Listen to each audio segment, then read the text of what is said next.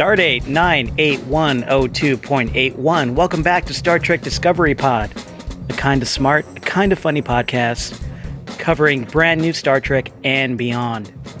I'm your reluctant and unwashed captain, Mike Garcia. With me on the view screen is Mariah Gossett, Clyde Haynes, and Grant Davis. I got your loofah, buddy. I'm going to bring it over there. Give you a nice scrub down. Yeah, I need it.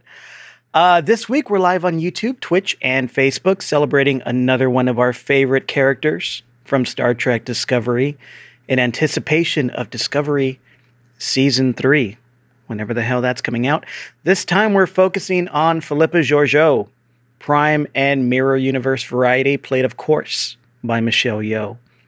That's coming up, and we're also going to share our opinions on the big Star Trek Lower Decks news that came out this week. Surprise, surprise. And we want to know what you guys think about that show. Of course, we will be covering that show every week when it comes out. And but first, I want to announce something really cool. I want to announce that we were able to raise more than $600 to support organizations that promote racial justice in America. That's awesome. That is amazing. So great. fantastic. We believe Black Lives Matter, and that's why we're donating 100% of our Patreon funds for the month of June, plus listener donations to organizations supporting Black Lives Matter, including the Austin Justice Coalition in our home of Austin, Texas, 401, and the Black Lives Matter Global Network. And I truly want to thank everyone who donated outside of our regular patron dues. We are truly humbled by your help for this important cause. We'll be sending the funds to the organizations later this week after Patreon finishes doing its collecting. And this just means a lot to us. And we're so happy we could all come together as a community to help raise awareness and show some support for BLM. Thank you so much. And we're not done with that. We're doing another fundraiser for the month of July. Mariah, can you tell us more about that? Yes. So we realize that as this pandemic continues on, there are more needs within the community. And so for the month of July, we're going to be donating funds, as well as you can donate to our collective using the same link that we have been using, donate.startrekpod.co. We will be donating to the Okra Project and the Central Texas Food Bank. The Okra Project is a collective that seeks to address the global crisis faced by Black trans people by bringing home-cooked, healthy, and culturally specific meals and resources to Black trans people wherever they can reach them. It's a really cool organization. They bring in a trans chef into these folks' homes and actually has them cook for them and provide meals. It's a really interesting and awesome organization. And then the Central Texas Food Bank is our local food bank here in Austin. They have been on the front line of hunger relief with the help of partner agencies in 21 counties across Central Texas. In last fiscal year, they provided 39.2 million pounds of food to families in need. And right now, on average, they're feeding over 200,000 individuals every month. So really great organizations, and I'm glad we can continue to raise funds for folks in need. And thank you guys so much for your support. That's awesome. I didn't know about the Okra Project, but I love this idea of them like going to the house to actually have that kind of that contact, that direct outreach like that. That's really cool. Yeah, it's a really neat organization. I didn't know it was that involved. That's great.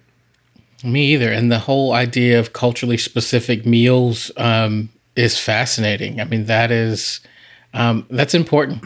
Like very considerate, yeah. Yeah. I just want to remind everybody to, especially our live viewers, if you could remember to tag at Star Trek Pod or type capital P, capital O, capital D, capital Pod in front of your comments. We will mention them later on the show, on tonight's show. And make sure that you share your favorite Georgiou moment, Prime or Mirror, and any other opinions that you have about Captain Philippa Georgiou tonight. And we'll keep an eye out in the chat for that. All right.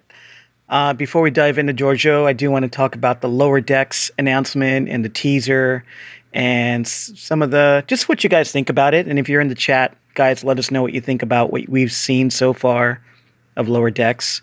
But first of all, before we get to that, I think Mariah has a story to tell us about how she's famous now. How are you famous, Mariah? Apparently. I had a weird moment over the weekend. It was awesome, not weird. It was awesome. So if any of y'all have been to some of the cons in Vegas or on the cruise ship, you might know the organization Gaze in Space. That's how I have to say it every time. They have been doing virtual meetups and chats with the cast from Star Trek Discovery, benefiting different charity organizations, specifically around the LGBTQIA plus community, which of course, I'm going to support. And so I made a donation and got to go on the stream. And I highly recommend their events if y'all are ever looking to kind of meet up and chat with other folks within that community. But yeah, Anthony Rapp, who, if some of you might know, listens to our pod on the occasion, was one of the guests, and I got chosen for one of their trivia portion of the evening, and he was playing on my behalf. And when they read out my name, he went, "Wait, from the podcast?" So I had a very large fangirl moment. So I was very excited. And he says hello. He surprises me so much every time he mentions us. It's like, wow, so cool. He recognized you just off of your name. I know. I mean, it is your voice, a weird and unique name. And they read my name off, and then I appeared on the view screen, and I was like, "Yes, from the podcast." And he was like, "Oh, Mariah's on the Star Trek Discovery pod," and they cover Discovery and Picard. So very cool. And wow. So if anyone is joining us who saw that on Gaze in Space, hello and welcome. Can you sign autographs for me? Apparently, I want a signed poster of some kind that will be mailed to me at some point. So as soon as that gets here, it will be predominantly displayed. Can you turn it sideways in the back? Can you Zoom Anthony Rapp right now and get him on the pod? Yeah, just special guest. We could try. Damn, big time. Big time. I can't get over how exciting it is to know that he listens.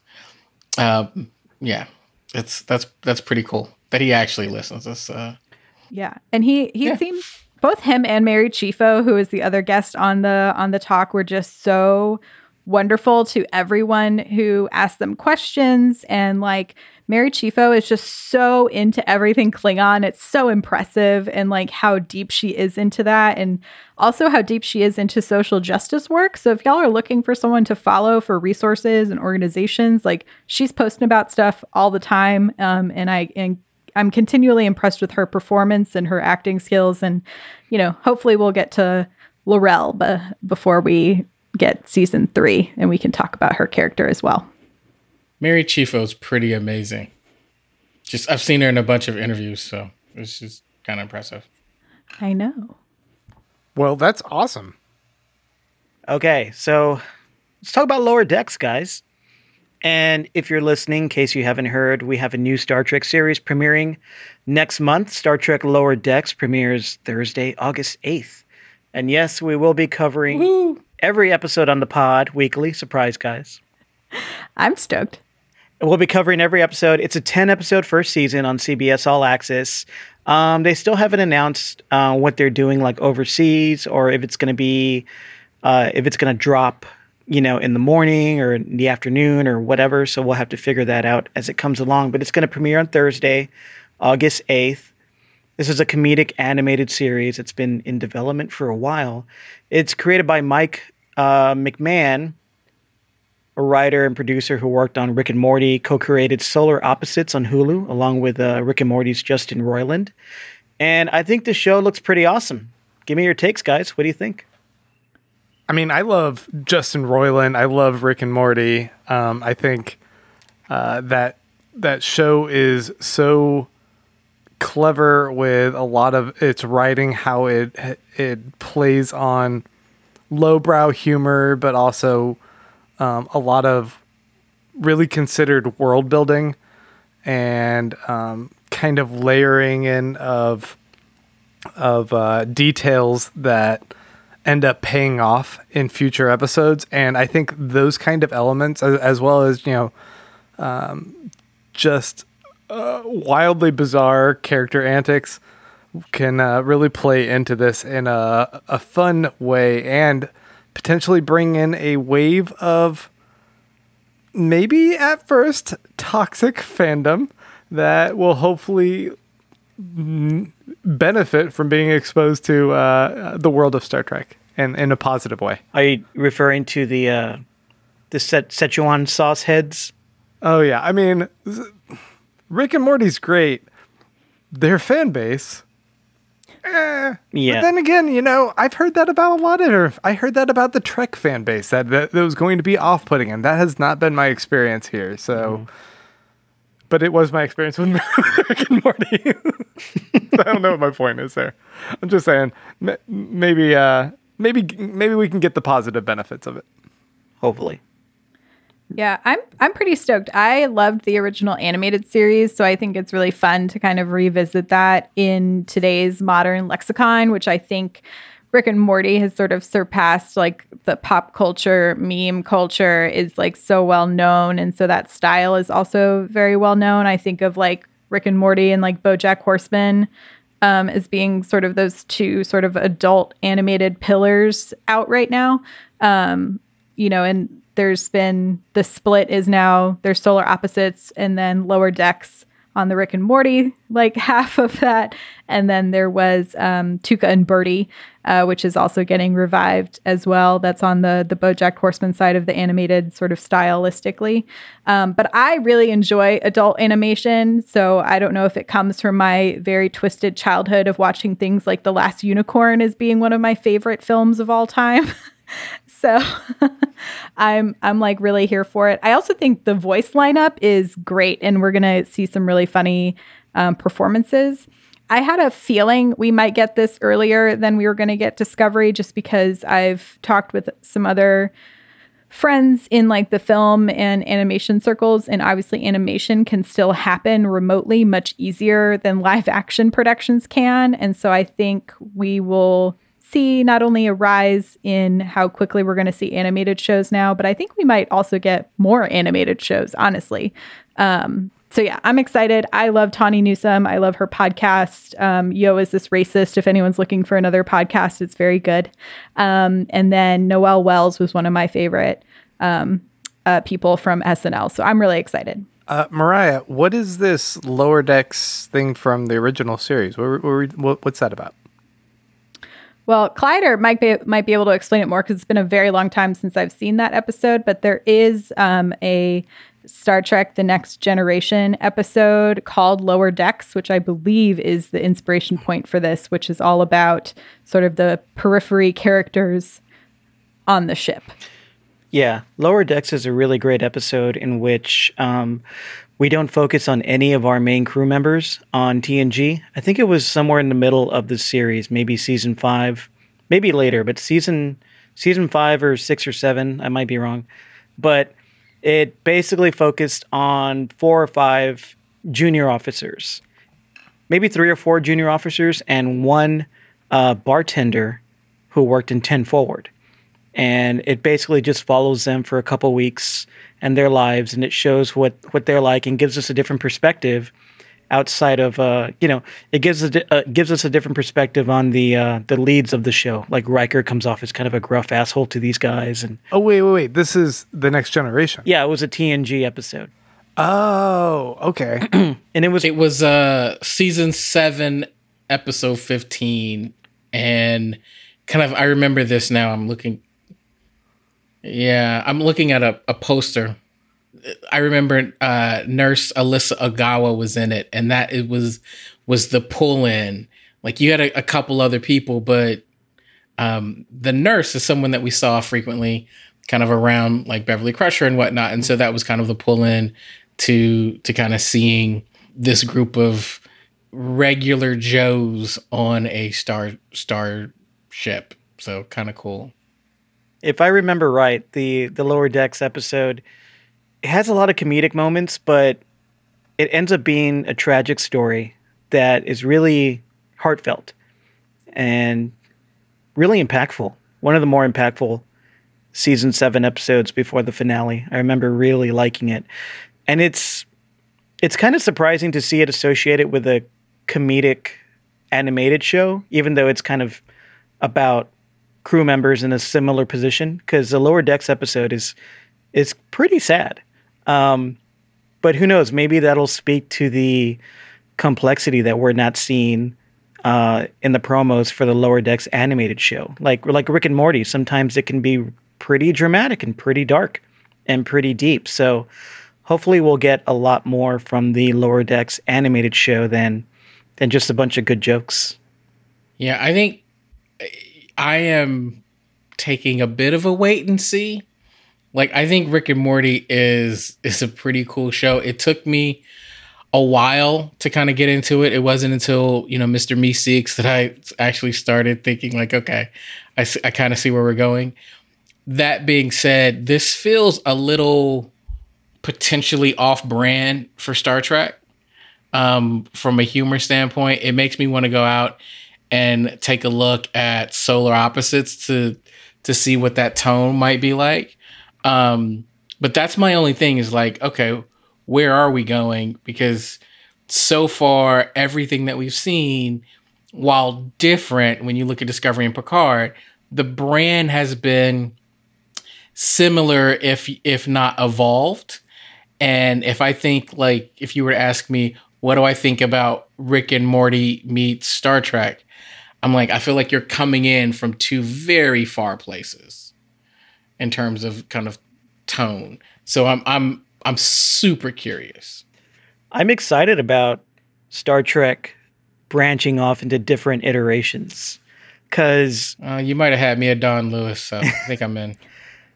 Clyde, you and I, and Jerry O'Connell too. Clyde, you and I kind of grew up with the TNG, the DS9, the Voyager, the Star Trek shows of the 90s, which, even though they had their differences, like, for the large part, visually, tonally, they were very similar. And I think what we're seeing now with the new iteration or the new era of Star Trek, we're seeing different shows. Discovery, it's its own thing. Picard was similar to Discovery, but it wasn't as action-based or as bombastic. It was more poetic, a little slower, more of a drama. So that was somewhat of an offshoot. And now we're getting a comedic animated show. And then we're going to get Strange New Worlds, which is going to be kind of a modern type of throwback. So I love all these different iterations of Trek we're getting now. It's going to keep the brand fresh, I think. Yeah, I agree. Yeah. Are we going to dive into talking about Michelle Yeoh? Nah, let's call it. We're done. Now, we're done. I actually have Good show. There are a few comments about Lower Decks that I wanted to bring up from the chat real quick. All right. Yeah. So Dennis McElwain says, there's a surprising amount of criticism for Lower Decks just for how it looks. And I don't really want to take too much time talking about this, but do we have a shot of the ship? Is there a shot of the ship that we can bring up? Oh, I think that poster you had pulled up the first Yeah, image. let me do that. There's a ship. People are mad about the ship already. Like, I'm just seeing this online everywhere. Like, oh, the ship looks dumb. It's upside down. And why are the nacelles not connected to the thing? And who cares? It's a cartoon. It looks awesome. It looks great. I love that it has these purple hues. It's just great. Understand Trek people complaining ever. Never. What? It kind of looks like a starship Cadillac to me. So I think it's cool. Yeah, it looks kind of red. And maybe it's a simple enough shape you can just animate it a bunch. Well, I'm also, I like to think about things within like the cinematic universe, the universe is created by the storytellers. And I'm like, in my mind, what if like Lower Decks is an animated show that is taking place during like the Federation time? Because like we have shows in contemporary sphere that are animated that are about, like police and Mutant Ninja Turtles, and like you have to suspend your reality. And so in my mind, I'm like, what if this is like an animated show that like Starfleet officers would watch? Oh, okay. In which everything is fantastical, so it doesn't have to exist as it's canon in this universe. It's instead a fantasy of this universe. I get that. That would be a cool idea, but I believe it is in canon. I think Trek or CBS has come out and said this is in canon. It takes place right after the last TNG movie. So it's kind of in that in-between space after, was it Nemesis? After Star Trek Nemesis and between Nemesis and Picard. And we might get some TNG cameos on this show as well, which could be pretty cool. I'm into that. Yeah. What is Michael Dorn doing? Yeah, I would love to hear Michael Dorn show up on this show. What else do you guys think about this show? Are you ready to cover it? Yeah. And it's only going to be 10 episodes. It's going to be quick. It's easy. It's animated. It's going to be fun, light, airy stuff we can talk about. Do we know if it's going to be an hour or a half hour format? I believe it's a half hour. Yeah, I think so. Yeah, I mean, I don't know. I'm looking forward to being able to talk about a show again, I guess. Not that it hasn't been fun getting to do these character deep dives, but in a way, it does seem like we're just kind of antsy for that next show to kind of pop up. So, yeah, I want to, dig in. I want the new content. Marge says Lower Decks features an African-American female captain. So that's great. All right. Do we want to dive into some Georgiou talk? Let's do it. The pansexual villain of my dreams. There were a couple questions in the comments, like, are we going to talk about Prime Georgiou? Are we talking about Mirror Georgiou? Yes. Yes. The answer is yes. We really don't have an outline for how this conversation is going to go. I just really wanted to celebrate Michelle Yeoh, who I really love, and I've been a fan since Crouching Tiger, and was so excited to see her, to hear that she was going to be on a Star Trek show. Even though when we watched the premiere of Discovery of season 1, I was just waiting for her to die because I think she was billed as a guest star. Billed as a red shirt, I believe. Billed as a red shirt. And sure enough, she did. But as the season went on, she came back, and it's been a pretty wild ride with Mirror Georgiou.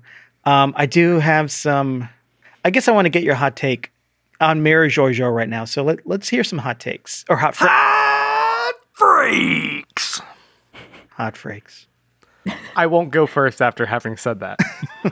Yeah, I can go. My voice is giving out too. Yeah, go for it, Mara. So I've actually just started rewatching Discovery from season 1 because I figure by the time I finish it, maybe I'm telling myself we'll have season 3. And I think it's phenomenal how incredible Michelle Yeoh's performance is between Prime and Mirrorverse, because now at this point we've seen Mirrorverse Georgiou over like a season and a half, and just seeing how different the mannerisms are and her speech patterns, and how like in that first episode, and then even when you get her last will and testament, when Michael gets the telescope, it's such a different aura to her, for lack of a better word. Like she seems so caring and loving and like a true mentor, but also obviously a badass. She goes hand-to-hand combat with some Klingons in that episode, and we see that she is such a well-rounded captain, and is then, it's so phenomenal. Anyway, I'm just so thoroughly impressed. And then we get her in the Mirror Universe version of her, which is so like sort of Slytherin-esque in a way. She's conniving and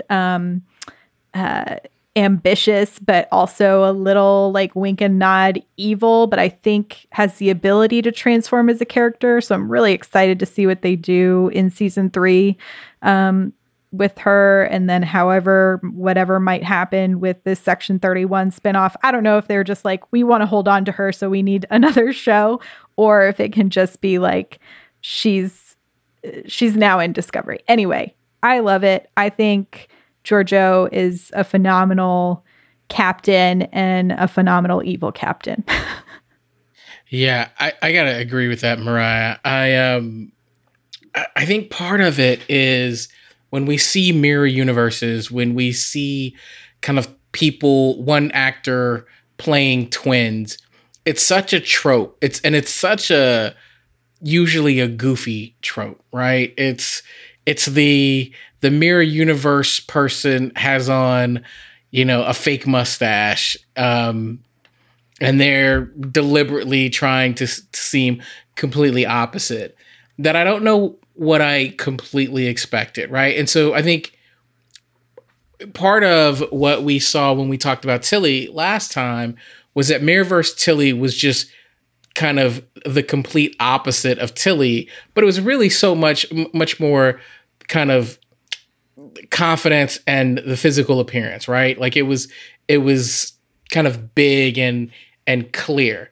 The thing that is magnificent about the job that Michelle Yeoh does is it's almost like they're two absolutely different characters. You almost think that she approached it as two separate jobs altogether and really did the character work to figure out who they were, though they came from a very similar kind of upbringing, a lot of loss. Sarek asked to for her to take on Michael Burnham in both timelines, but they're so different in their mannerisms, and how they think, how they move, that it's truly a magnificent performance by Michelle Yeoh, and it makes sense. I think, Mike, like you, when we first heard about Discovery and you heard that it was going to be captained by Michelle Yeoh, you're like, well, this is legendary status, right? Like she's got like Hall of Fame credentials. And then she dies in the first couple episodes. You're kind of like, I don't understand. Now I get it. You needed someone like her who could pull off what you were looking to do. So consider me a huge fan in the work that she did. Going out that, we have a comment from Marge. It says, yeah, Michelle Yeoh drew me to Disco. And I think I didn't think about this, but that's probably true for a number of people. This was some star power that was brought into this show, which I'm sure attracted a lot of people to it. And just being a nerd who's not just a Star Trek nerd, but I'm a TV nerd, I kind of saw the writing on the wall that this international star who was playing the captain of a ship that is not called the Discovery on Star Trek Discovery is probably not going to, this character's probably not going to last very long. And they probably paid this international star some good money to show up in the pilot and bring some new eyeballs in. And that's what they did. But I wasn't there. I wasn't behind the scenes, but they knew what they had with Michelle Yeoh. And they brought her back in such an exciting way. I really do love the mirror, Georgiou. I'm reading this book. Oh God! I mentioned it before, called Drastic Measures. This guy, and it's all about Prime Georgiou meeting Prime Lorca, which is like squee awesome, and it's great because the picture of Prime Georgiou we see in this book is such a deeper picture of the character than we ever saw in Discovery. Even though we did get some good stuff from her in terms of what type of leader she is, in terms of her being kind of a parental figure to Michael Burnham, and then when she passed and Mirrorverse Georgiou showed up, sometimes it feels like the writers just don't know what to do with the character in terms of, and this is a little bit of criticism, in terms of, we're just going to make her what we want her to be for this story arc. So sometimes she's an absolute villain who's extremely unredeemable and like slaughters people and eats Kelpians and commits genocide. And sometimes she's like the really quippy, funny badass who we love to see slice up bad guys with a sword. I think what's interesting is that we haven't seen a full redemption for Mirror You Georgiou, even though she's stuck in the Prime universe, and we have seen kind of a softening of her villainy over the last season, but she kind of is still a genocidal, homicidal maniac, which gives her like a great edge. So I'm always toggling between my love for the way Michelle Yeoh plays this character and the danger and uncertainty and just the quips that she offers and where she takes the story. And she's so unpredictable. And I love all that. But I'm also like, but deep inside, doesn't she like want to commit genocide? And isn't that bad? She's a big fan of genocide, as far as I can remember. I mean, I'm not a big fan of that. So, yeah, I mean, there's this little known show. It kind of passed under the radar of a lot of people, but it was called Lost. Don't say Lost. It was on this channel ABC. Take a shot. And if you guys are familiar with the show Lost, one of the lead characters, Jack Shephard, was initially going to be played by none other than Michael Keaton. The Batman. He was going to be cast as that lead character because they had the exact same idea as what happens with Michelle Yeoh's Philippa Georgiou. He was going to be presented as the person who immediately takes charge, becomes the leader, everyone turns to him, and then he dies in the first or second two-parter episode, pilot episode, whatever, however they had it planned. That was going to be the big twist. Michael Keaton dropped out for whatever reason and probably lost out on a bunch of royalties, whatever. But I always thought that was such a cool idea. And then when it kind of came to fruition here with Michelle Yeoh, I was like, that's what I love. I thought it was a great way to establish this relationship, make Michael Burnham very vulnerable, because a lot of what Georgiou does is she builds up the character of Michael Burnham for us, the audience, right? She's the maternal figure for the beginning. She makes Burnham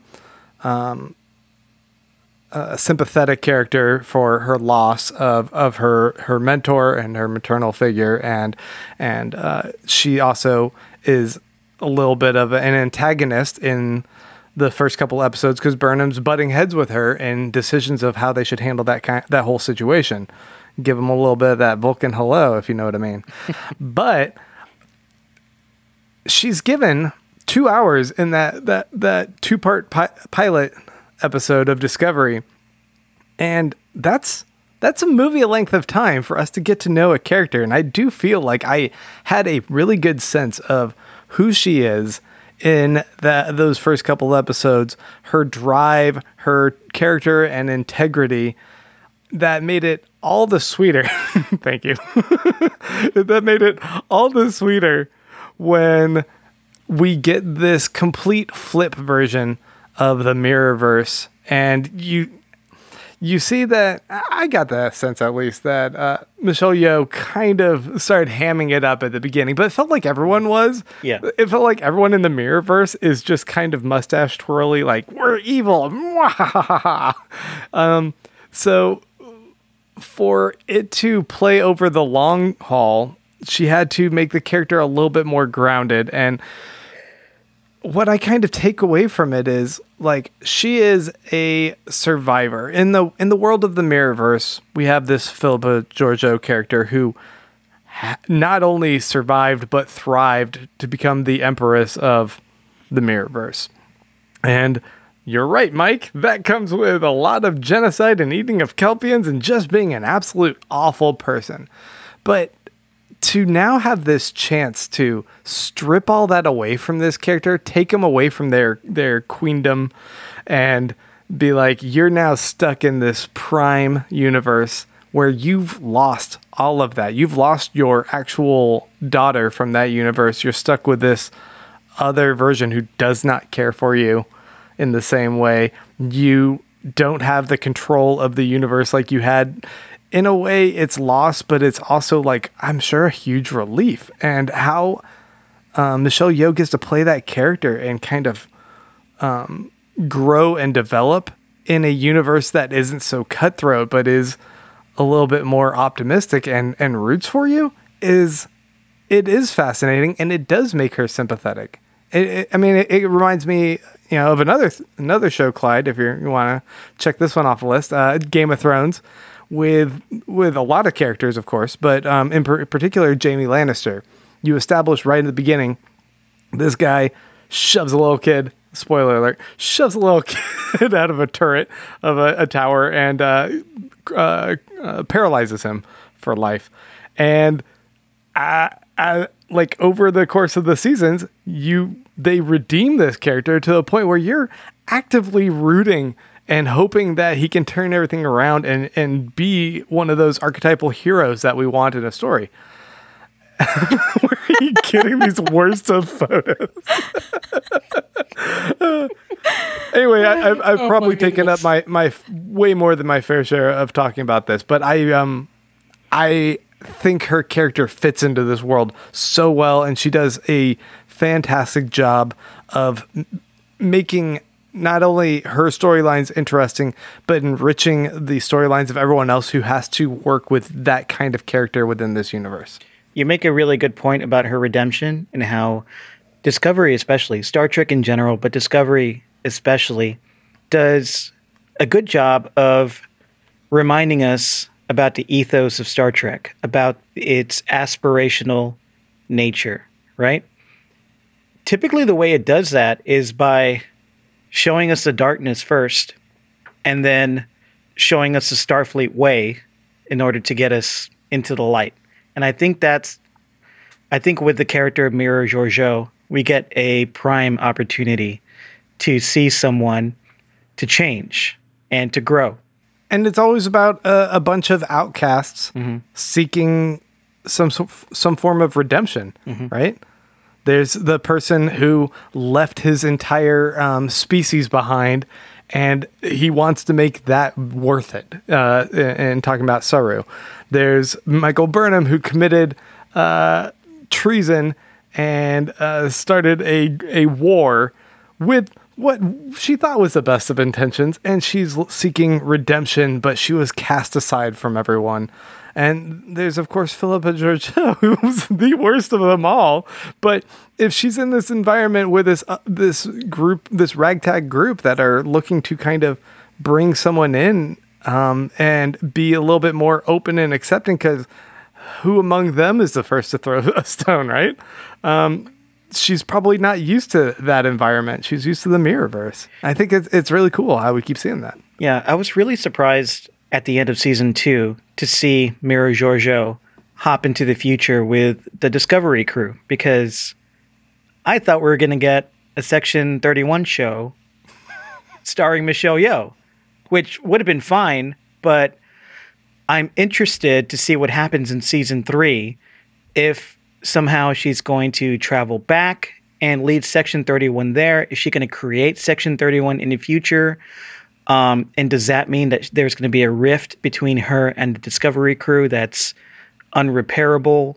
Or are we just never going to get that Section 31 show, which would be fine as long as we see her? I bet Strange New Worlds, like, they saw the buzz around those characters and decided to just drop Section 31 and just keep her on the show and drop it. They might have just dropped it or put it off to the side for a while, delayed it. Who knows? What do you guys think? Do you think we'll actually get that Section 31 show? And if we don't, what do you think the future for Michelle Yeoh's Mira Georgiou is in Star Trek? I think that the Section 31 show is something nice to have in your back pocket. But like Grant said, I think Strange New Worlds, if you were kind of interested in about a Section 31 show, it was because you're a Star Trek nerd who was interested in Section 31 and the idea of bringing in and spinning off Michelle Yeoh. You were like, yeah, that seems cool. But when you saw Pike and you saw Number One and you saw, I don't want to call her Braceface, but when you saw those characters, you immediately knew, I'm watching this show, right? Like it, and it was big enough. Strange New Worlds, at least to me, felt big enough that if you're gonna put it on behind a paywall, you need something that's really gonna draw people in, right? Discovery has that type of cachet where people are going, well, I'm at least gonna wait to right after the season and then drop my money so I can binge the season, right? I feel like they're stacking up these shows where it's gonna get harder and harder to do that because the content is so compelling. You're gonna want to stay in. I think that's what you get with Section 31. I mean, with Strange New World. I don't know that is what you were gonna get with Section 31. And now what you have is you've got Georgiou on the Discovery where you can grow and evolve her character. I think she's going to stay a bit of the villain. I think you need you not villain's the wrong word. I think what she becomes is the anti-hero. Because what we have is we've got a bunch of heroes. Even if you like Saru, we've got a bunch of heroes.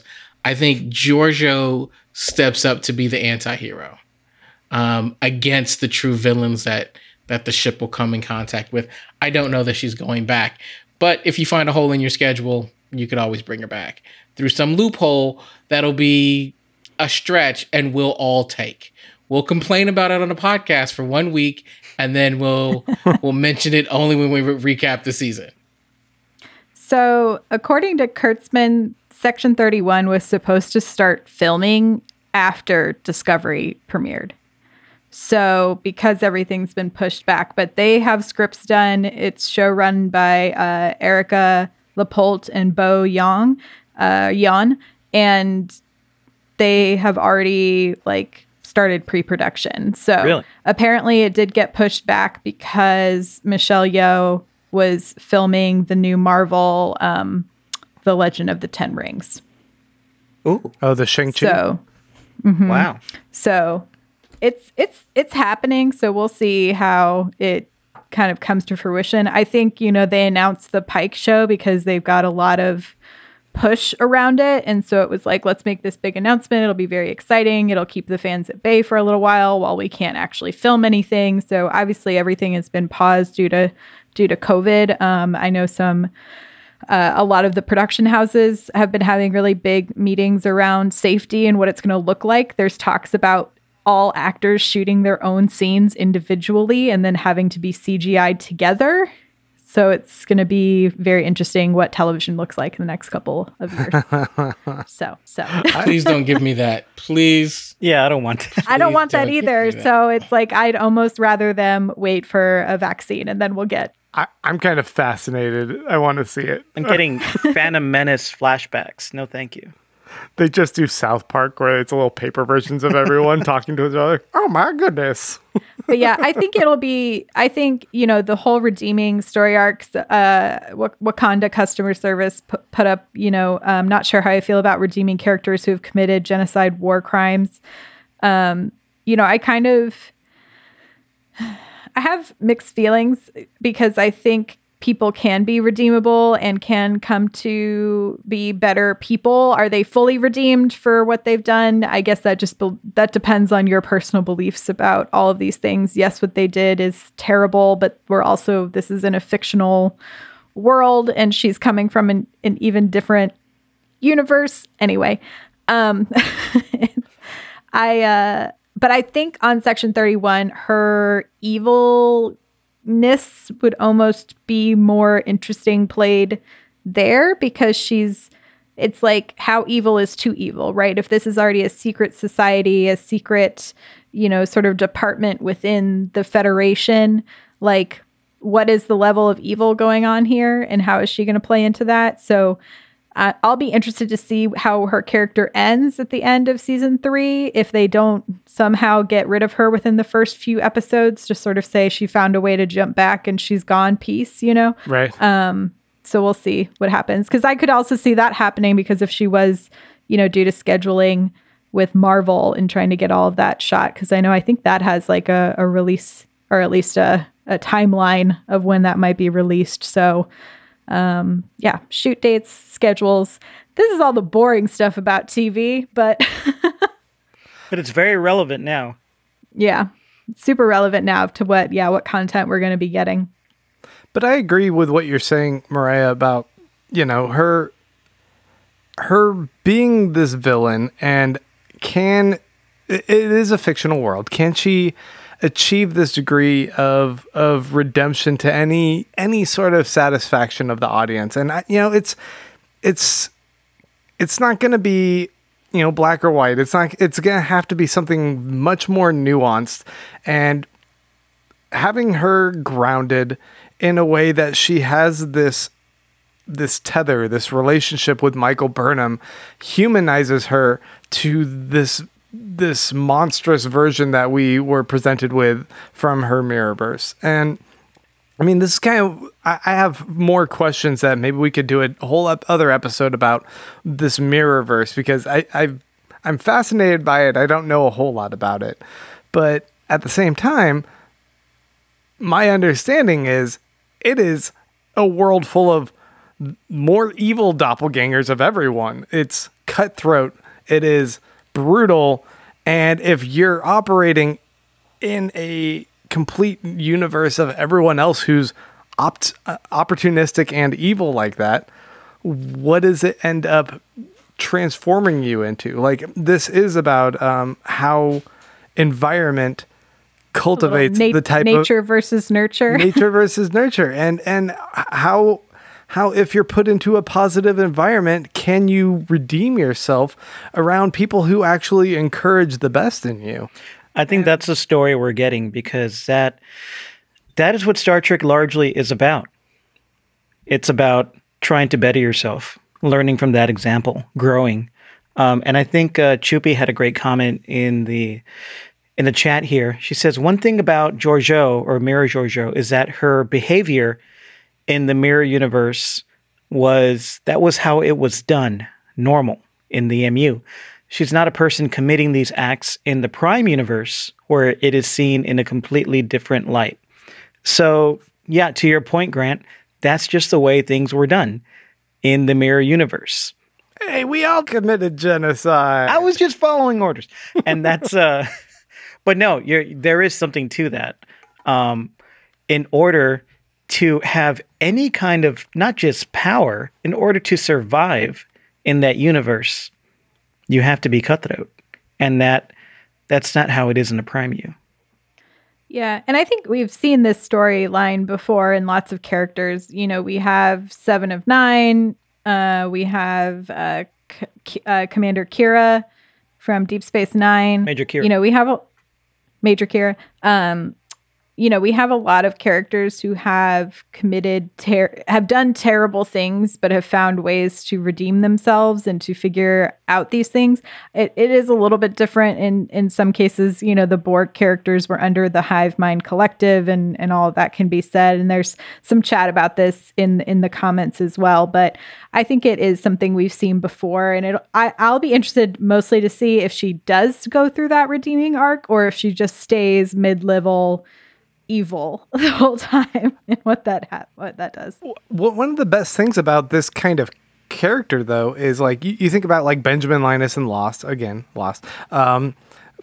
Spike shot, and y'all. Buffy. This is the drinking game. Sark in Alias, I guess. You have this kind of nemesis character who does the bad things and is the dangerous character, who's a very useful resource for the characters, right? For the plot. Like, we can't do this, but we need someone who can. And we've already seen how she's operated in this Prime universe when the Federation tapped her and been like, we need you to help us with this war because we don't know how to get out of it. And you are a dangerous weapon that we want to point in the most useful direction for us. And seeing her kind of pop in to plots here or there to be pointed as a weapon and just thrown in a particular direction is going to be a lot of fun. Yeah, I think there's something else at play here that's going to be interesting. I've been thinking about this as we're talking, and whether or not I think redemption is possible. And I still don't have a full answer to that.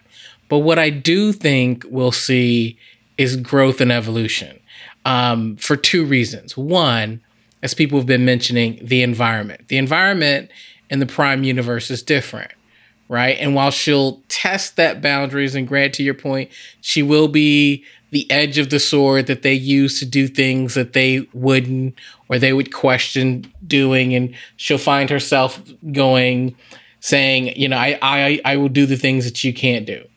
But also, I think that where we're going to see her evolve is this relationship with Burnham, because no matter what happens, we're still looking at a very significant kind of coachy, mentor, mentee, mother-daughter relationship in some form or another. Even though they're from different universes, they know each other so well. They care about each other so much.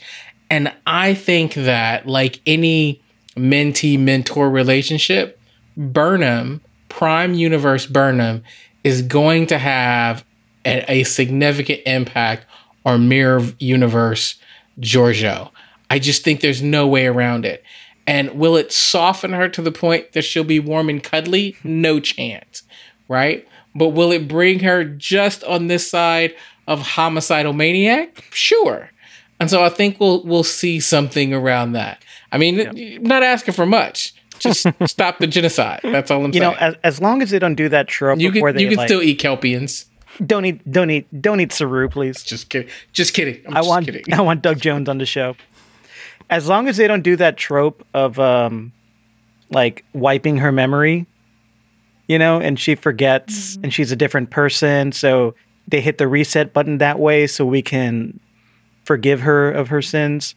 You know, they did that. They've done that in a number of TV shows. The last one I remember was iZombie, where they did it with one of the main villains, and it was just kind of like, ugh. But do you see her moving toward like active regret?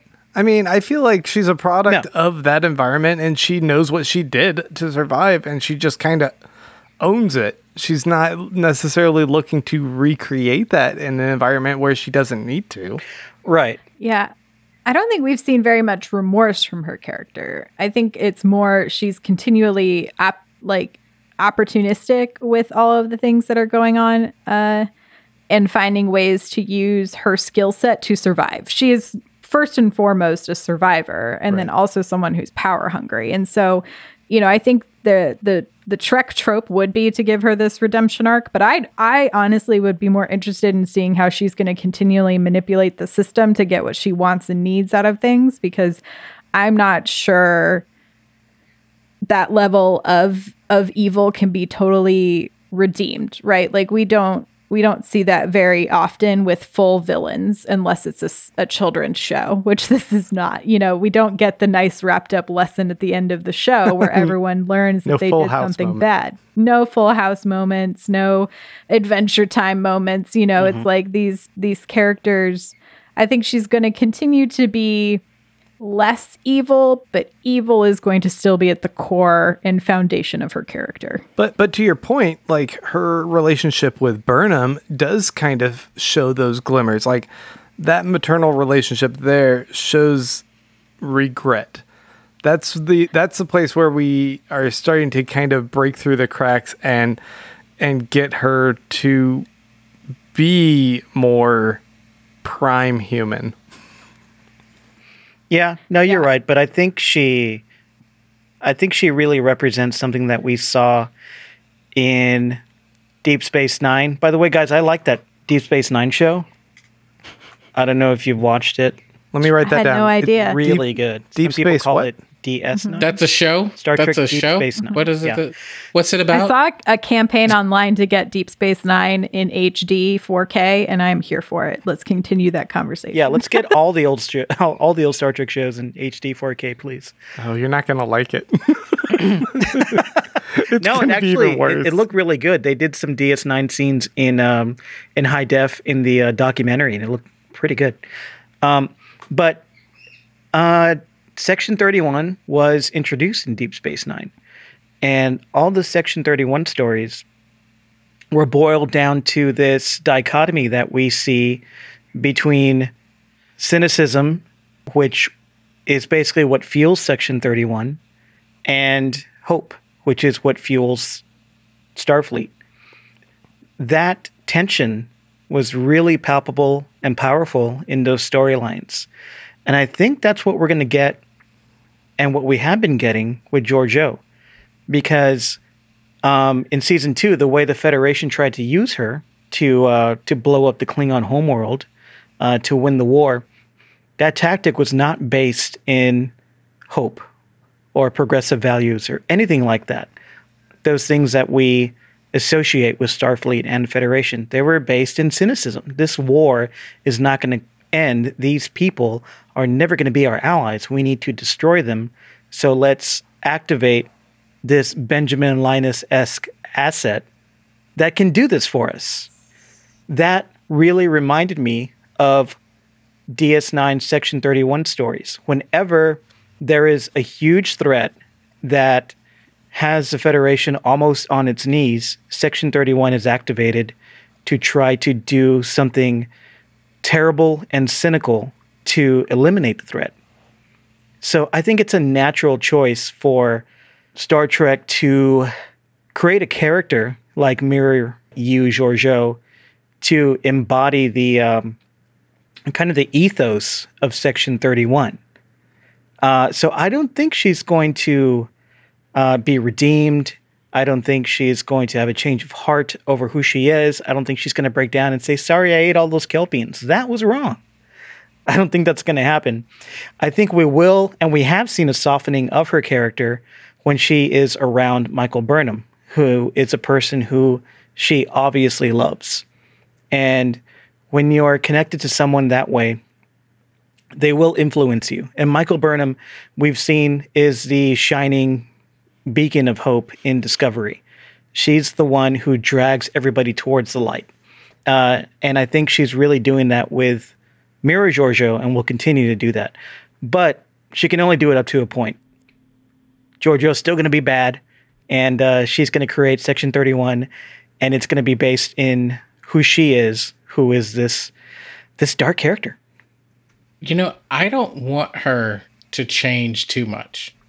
And the reason why is because I think there's an opportunity to say something with the character. So if you think about we've been talking about, nature versus nurture. We've been talking about the environment. If you look at the Mirror universe almost as like a culture, right? So that we've brought her from this foreign culture, this alien culture. I don't know that we need or want, or there's benefit in the whole to have her assimilate and become Prime Universe Georgiou. I think that there is something to be said for the way she kind of cut her teeth and became Emperor, and the experience that she had that might actually be a benefit to the Federation, right? That maybe, to your point, Mike, maybe there's a time for scientific journey, and maybe the ideals that the Federation stand up for are fantastic, but maybe you also need, a sharp sword, right? To stand up to the Klingons, the Romulans, the Cardassians. Like, not for nothing, yes, the Federation is about scientific exploration, but they also have quite a number of war machines at their disposal. And so maybe you need both. And I think that Georgiou can have a pretty significant impact on the Federation kind of having this duality, if rather than assimilate, they can kind of learn from her and the tactics. I mean, she was Emperor. When you think about that for a second, like she ran the whole thing. So she, at the very least, understands politics and strategy. Mm-hmm. All right. Lots to think about and talk about with both Georgious, especially Mirror Georgiou. Guys, I do want to wrap it up. Thank you so much, everyone, for joining us on Star Trek Discovery Pod. We will be back next week, Thursday, 9 p.m. Central on YouTube, Facebook, Twitch, and Twitter. Just go to StarTrekPod.co for links to watch the live stream on any of those platforms. What are we doing next week? Are we covering the Lower Decks episode of TNG? Do you guys want to do that? I think we should. I think it'd be fun. Yeah. So, Clyde, you said that was in season 7 of TNG, right? 7:15. All right. So everybody watch season 7, episode 15 of TNG Lower Decks, and we'll cover that episode next week. And we'll see if we get any more Lower Decks news, and we'll talk about that on the pod as well. And I think that's all we got for this week. I do want to remind everybody to visit donate.startrekpod.co and help us raise funds. Mariah, can you remind us what we're raising funds for again? Yes, we'll be raising funds in the month of July for the Okra Project, which helps provide in-home cooked meals for Black trans folks wherever they can reach them. I think they're primarily based in New York City. And then we'll also be raising funds for the Central Texas Food Bank, who provide over 200,000 meals per month in Central Texas. And that's in our hometown of Austin. Doing good stuff. So yeah, donate.startrekpod.co. Help us raise those funds so we can continue to do some good things for our community. All right, Grant, can you let people know how they can help us out? Yeah, I mean, once again, you can go to patreon.com/StarTrekPod. Go there and make a per episode pledge. Give us $2 an episode, and you can join us in our private Slack channel.